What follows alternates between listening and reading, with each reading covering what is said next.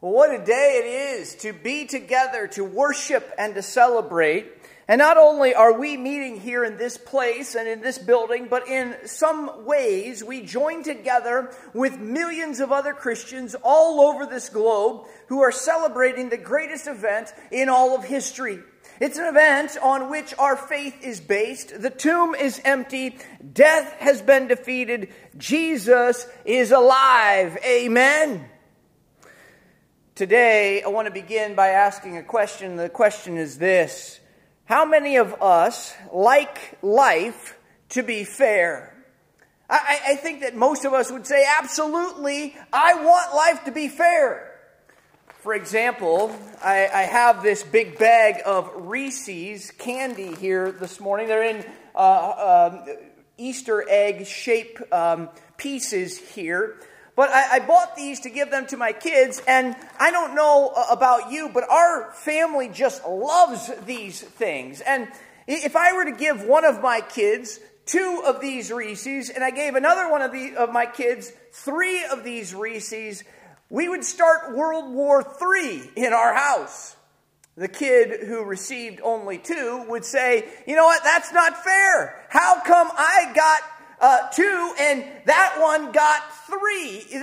I don't know why why I didn't get the same amount. And they would appeal to some unwritten code that says every kid shall have 3 Reese's. But it's not just kids who feel that way.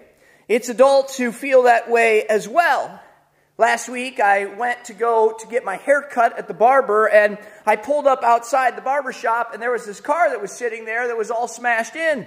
And it seemed a bit odd to me, but I thought, I wonder what must have happened to that car. And I parked anyway, and I walked inside. I went to the back to where my barber was, and I sat down in the chair. We started talking, kind of like small talk at first, and the questions were like, hey, what have you been up to? And how's your family? And what's going on in your day? How's your day been going? And he says to me, you know what? You just won't believe what happened just about a half hour ago outside. He goes on to tell me that he was giving this little boy his first ever haircut. That this was the first time he'd ever been in the barber shop. This is the first time he'd ever sat in the barber's chair. The first time that he'd ever had a razor on the side of his head. Both he and his mom were really nervous about this, and she was taking all sorts of pictures, recording the whole thing, when all of a sudden they hear this loud bang outside. They go look outside the window, and there is a car. Her car had been hit, and there's another car that's taking off down the street. And so they run over to the door, and they run out the door, and here she had been hit, but they can't find the car that hit her anywhere. Nowhere to be found. It had taken off. Now the good news is that while they were waiting for the police to show up, the little boy did get his first haircut, and what a memorable haircut that was. But now this lady doesn't have a car to drive.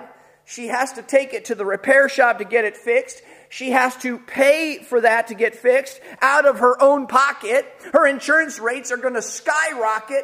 And all because this other person hit her and didn't stop to take responsibility for it. That's not fair. Or the other day, I saw this picture that we're going to put up on the screen. It's the unofficial picture at the finish line of the 100-meter race in the opening games of the 1940 Olympics. Later on, these games were canceled. Now, at first, you look at this picture and you think, well, what's the big deal? Until you find out that the guy at the bottom of the picture, Abraham Tokazer, he seems to have crossed the finish line first, but he got 4th place in this race. Now, to be fair, the judges didn't have access to the picture the day of the race, and so they had to rely on visual observation. But come on, they gave this guy 4th place? That's so unfair. I'm sure that we can all think of lots of examples of things that are unfair, and we all want life to be fair, or at least we think we do. But today, I want to take you to a story in the New Testament where God wasn't fair. And even as I say that, you might be wondering, what did you just say, Jason? I mean, God wasn't fair? That doesn't even sound right, but it's true. God wasn't fair. The story is in Luke chapter 23. And so if you have a Bible with you today, or you can open one of the Bibles in the pew rack in front of you, open that Bible app on your phone or your tablet, and join me, if you will, in Luke chapter 23. Now, to just kind of set the context here, Pontius Pilate, the Roman governor, has just condemned Jesus to death by crucifixion. And so that's where we kind of pick up this story, beginning in verse 32 of Luke chapter 23. It says, "Two others who were criminals were led away to be put to death with him. And when they came to the place that was called the Skull, there they crucified him and the criminals, one on his right and one on his left." Let me stop there for just a moment here and explain to you just a little bit about what crucifixion really was. Crucifixion was the most painful, humiliating form of death in the first century. In fact, we get this word, we get our word excruciating from it, which literally means out of the cross. In other words, there were no other words at the time to describe just how painful crucifixion was, and so they had to make up a word, excruciating. Crucifixion would begin with 39 lashings, because the Romans believed that if you got 40 lashings, you would literally die, and they didn't want to quite do that to you just yet. But the whip that was used to give these lashings, it had these little pieces of glass and bone that were interwoven into the rope. And so when it hit your back, the glass and the bone would just dig in. And as it was pulled back, your flesh and your skin would be pulled back and come with the whip. Now, if a person was still alive after that, by the time that they got to the cross, their spine and their organs were often exposed, and so they would, even if many would even die because of all the loss of blood on the way to the cross. The way that a person dies in crucifixion is that they can't breathe.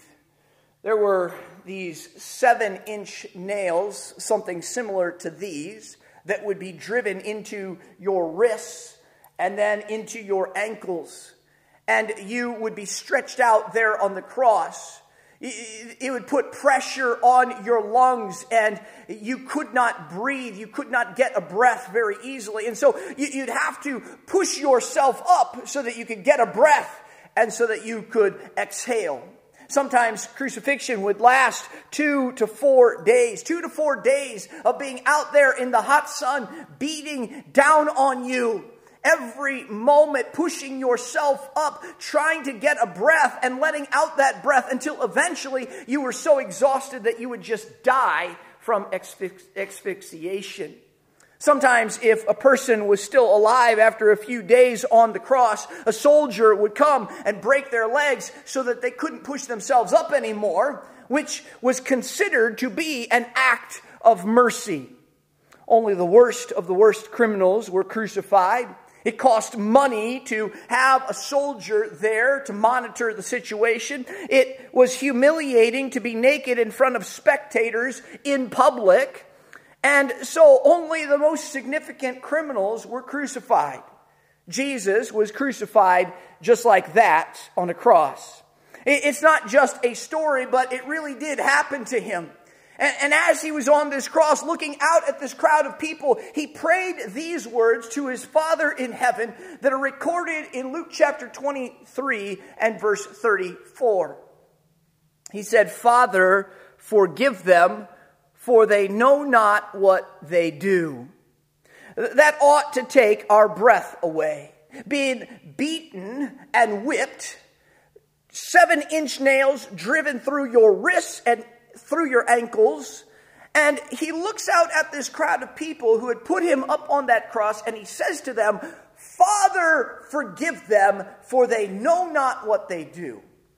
I'm not sure that I would have been able to pray that. I don't know what I would have prayed. I might have prayed something like this: "Father, zap them. Or, Father, give them painful rashes in places that they cannot reach. I don't know if I would have been able to pray this. I'm pretty sure I would not have been able to pray, Father, forgive them. And yet that's exactly what it is that Jesus did. Look at what it says beginning in verse 39.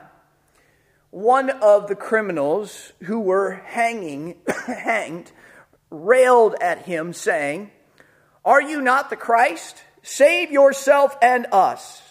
But the other rebuked him, saying, "Do you not fear God, since you are under the same sentence of condemnation?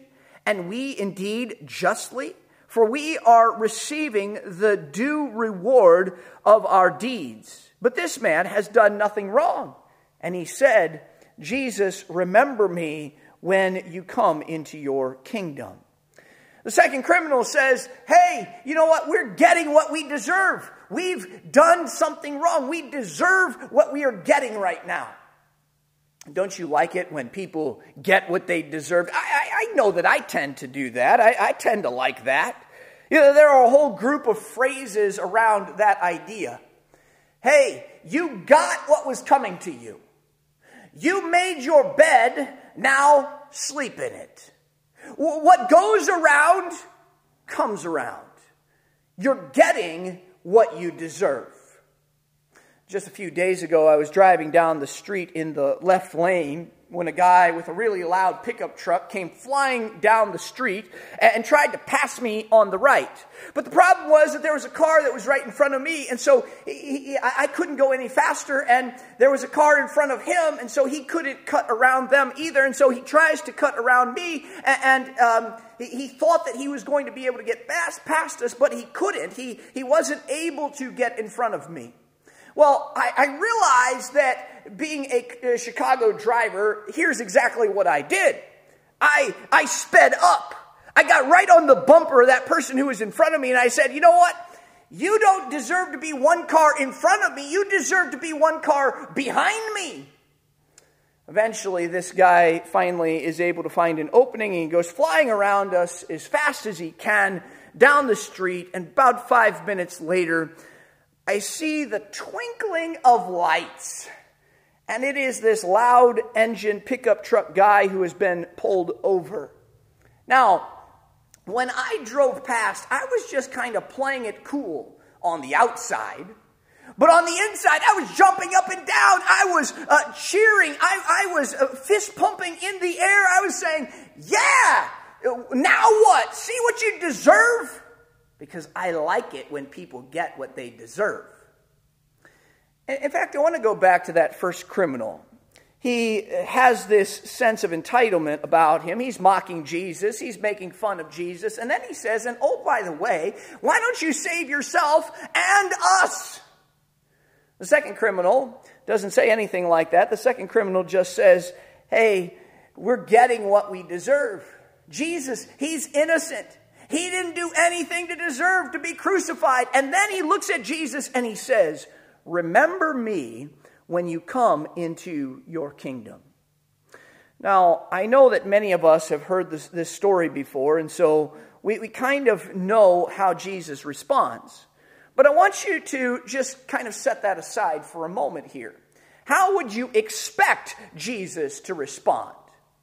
You might expect Jesus to say something like this: "Listen, you do the crime, you do the time."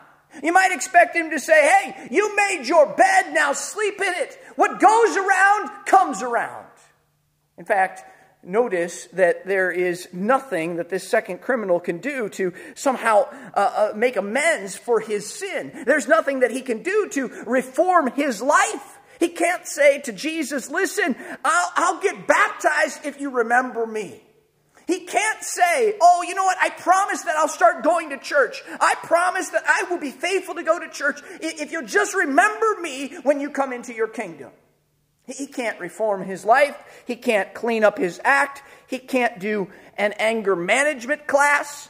He can't even raise his hands in order to praise God because they are nailed to the cross. And yet Jesus looks at this man and he looked at what look at what he says here in verse 43. He says, Truly I say to you, today you will be with me in paradise. Friends, that is not fair at all. But it is the greatest news that any of us will ever hear. In fact, there are two truths from this story that I hope that you'll believe with me today.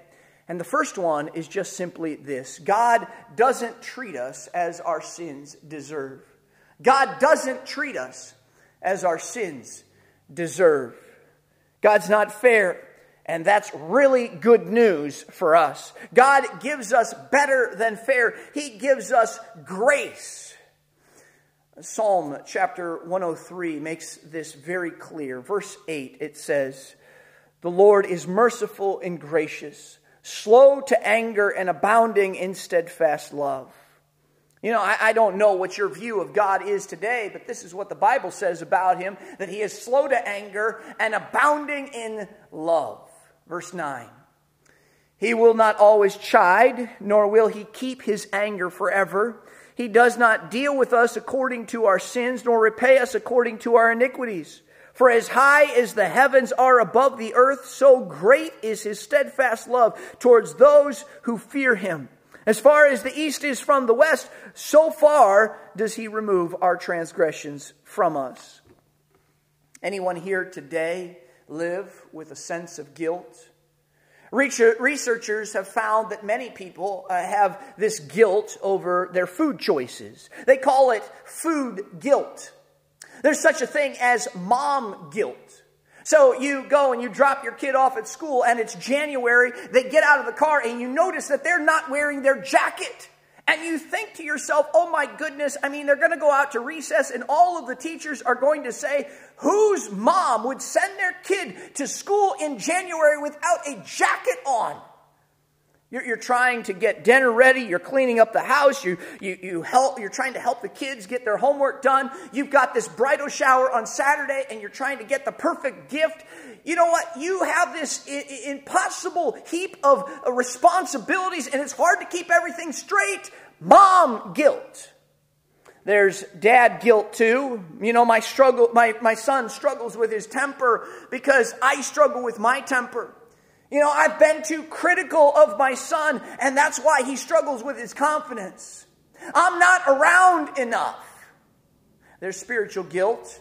Well, God must be so disappointed in me. God must be upset with me. If I were a better Christian, then I would have done that. If I were a better Christian, then I would not have done this. I just feel so guilty. Does anyone here today have this sense of guilt about them? Well, what if I were to tell you that your guilt can be washed away? Several years ago, for summer vacation, our family drove up to Michigan and stayed there for a week. My wife's parents, they have a cottage up there, a northeastern part of Michigan. We actually have a picture of this that we're going to put up on the screen. But we try to take a vacation or take a few days to go up there every couple of years and spend some time just kind of relaxing and spending time on the lake. Well, this lake is a really small lake. It's in a small town, a rural area. It's out in the middle of nowhere. It's a very tranquil and very quiet place to be until our family shows up. But this area is pretty far removed from any big cities, and in fact, they still have some dirt roads around this place. And so you go up to the cottage and you spend this time up there, and that's what we were doing this particular week that we were up there. And there are all these dirt roads up there, and we're driving around, and there's dust that gets all over our van. And it rains even a little bit while we're up there, and you would think, oh, it's going to wash the dust off, but then there's mud all over the streets and the roads because they're dirt roads, and that gets all over the van as well. And so we start on our way back to come home, back to Chicago, and I begin to notice just how dirty our van really is. And the way that I noticed is because there are these cars and they're driving beside us and we're just kind of minding our own business, just cruising down the road. And people in these other cars beside us are looking at us. They are staring at this van thinking to themselves, wow, what happened to that thing? So we get home, we unpack things, and I say, you know what, I got to go get this van washed, and I just can't be driving this thing around like this very long. And so I go over to the car wash, and I wait in line for a little while, and then I get to the entrance, and I roll down my window, and the guy looks at me, and he says, oh, man. And I said, yeah, I know. We had just gone on a family vacation to Michigan for the past week. And he says, did you leave any dirt there? The guy in front of me was driving a Mercedes that was so clean and shiny that it was just blinding me. And I wondered, why did he even have to why is he even here? Why is he trying to get his car cleaned? It's already clean. Well, the attendant at the car wash says, so what wash do you want? And I say, hey, just give me the cheapest one. And he says, are you sure? Because I don't think that that's going to get this car clean. He told me that I either needed to get the complete package or the ultimate package. And that was the names of the washes. And so I guess he was a good salesman because I ended up getting the ultimate package. But when I pulled out of there, I felt like I had a brand new car. I mean, the guy in the black Mercedes had nothing on me, except for the fact that I was driving a Honda Odyssey minivan that's 15 years old. But friends, there are some of us here today who just feel dirty like my car. Sometimes something that you did in the past, you hurt someone, you betrayed someone, you did something absolutely crazy, and you live with this feeling of guilt and shame. Maybe there are others who would say, you know what, it's something that someone else did to me that caused me to feel this guilt and this shame. And you know in your mind that it wasn't your fault, but for some reason you still feel dirty. And it still feels like your life is covered with dirt and grime, and the worst part of it is the embarrassment. That everyone seems to know. Everyone sees, everyone knows about this. If that's you this morning, then I want you to know that by the power of Jesus Christ, by the power of the cross, God can power wash your sins away. He offers you the ultimate package today. Your good works can't get you clean. You reforming your life you can't clean up your own act. You can't get yourself clean in any way. We're not mistakers in need of correction. We are sinners in need of a Savior. We need more than just a second chance. We need a new birth. And that's what Jesus Christ offered that second criminal. Forgiveness, eternal life. Not anything that he deserved, but he did it because it was offered to, Jesus offered it. Only Jesus Christ can offer you the ultimate package today, because only Jesus Christ lived the perfect sinless life. Jesus didn't deserve to die, but he died so that we could get what we don't deserve. Psalm chapter 103 again says it this way: as far as the east is from the west, so far does he remove our transgressions from us. Just picture your greatest sins, your greatest failures, that God is taking them and he is removing them as far as the east is from the west. Friends, God doesn't treat us as our sins deserve, but here's the second truth that I hope that you'll believe with me today, and it's this: your sins can be forgiven. Your sins can be forgiven. Mentioned how it's striking that this second criminal couldn't do any good works in order to make up for what he had done. He looked at Jesus and he said, remember me when you come into your kingdom. And Jesus looked back at him and he said, truly I say to you, today you will be with me in paradise. This man was given eternal life, not because of any good works that he did, not because he deserved it, but because of his faith. The second criminal believed that Jesus was going to come again in his kingdom. Look at what it says in Ephesians chapter 2 and verses 8 and 9. For by grace you have been saved through faith, and this not of your own doing. It is the gift of God, not a result of works, so that no one may boast. Paul says that we are saved by grace through faith, not by good works. Now, of course, if you genuinely have faith in God, then you're going to do good works, but our good works don't save us. We're saved by faith in Jesus Christ.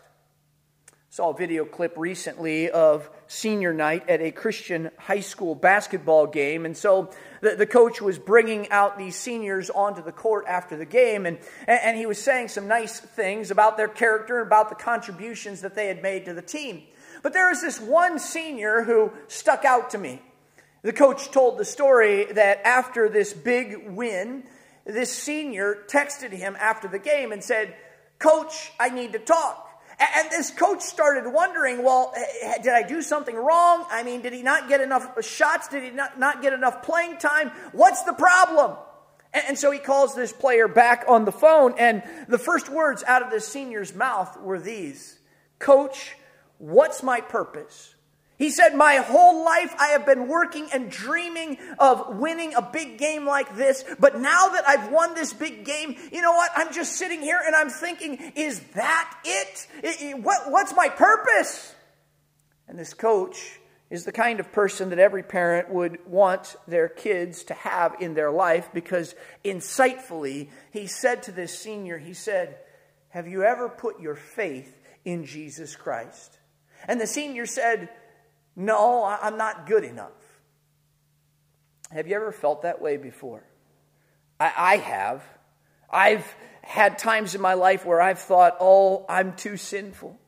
I've messed up too much. There is no way that God could ever have a purpose for me in life. Well, this coach said to this senior, wait a second here. Jesus doesn't want to save you because you're good enough. Jesus wants to save you because he's good enough. Jesus didn't deserve to die, but he died so that we could get what we don't deserve. Friends, that's the gospel. And friends, that is the message that every person on the planet needs to hear, that Jesus wants to save you, not because you're good enough, but because he is good enough. Jesus didn't deserve to die, but he died so that we could get what we don't deserve.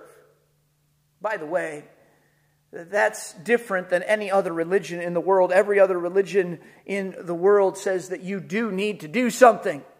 And that there are some religious good deeds that you need to do, that you need to perform. And if you do enough good deeds, well, then maybe you can be saved. But Christianity is completely different. Christianity says, done. Jesus did it. It's finished. On the cross, Jesus did for us what we could not do for ourselves. He paid the penalty for our sins that we could not pay.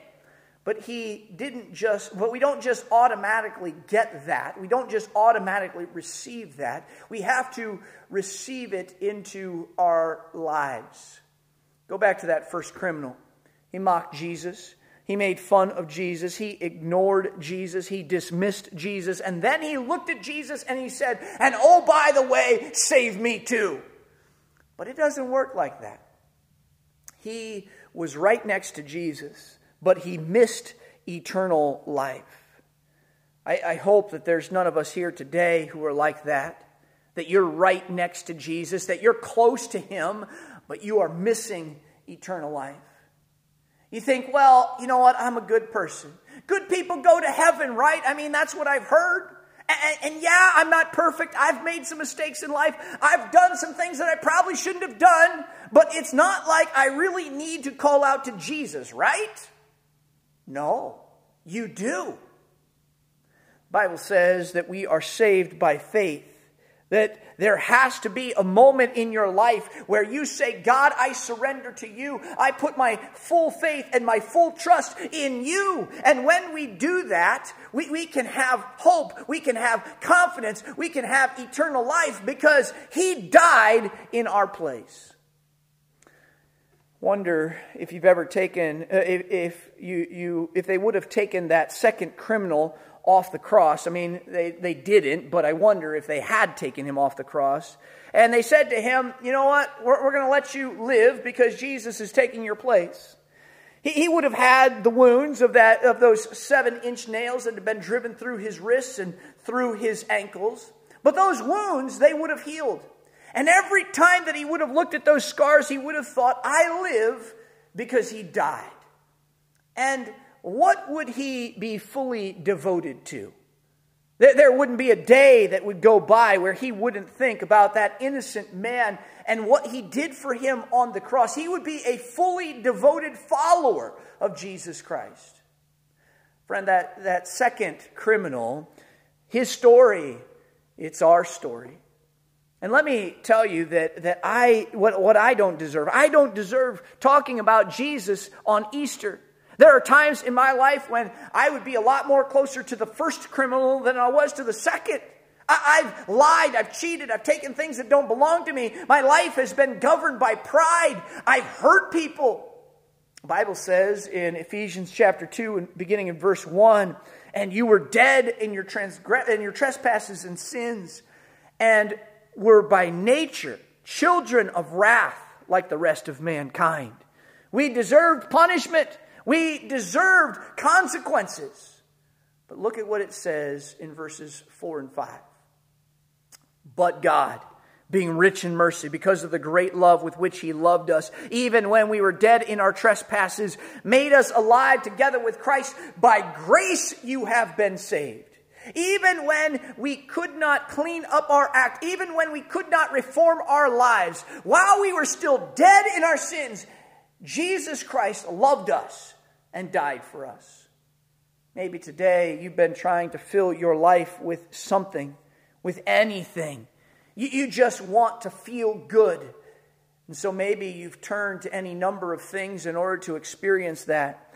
But it's all just left you empty. Or maybe you think, you know, I'm just not good enough. I've messed up too much. I've sinned too much. There's no way that God could ever have a purpose for me in life.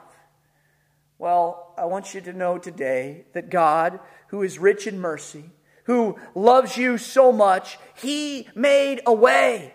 And that way is Jesus Christ. That whoever believes in him will not perish, but have eternal life. You can have what you want, but that you don't deserve.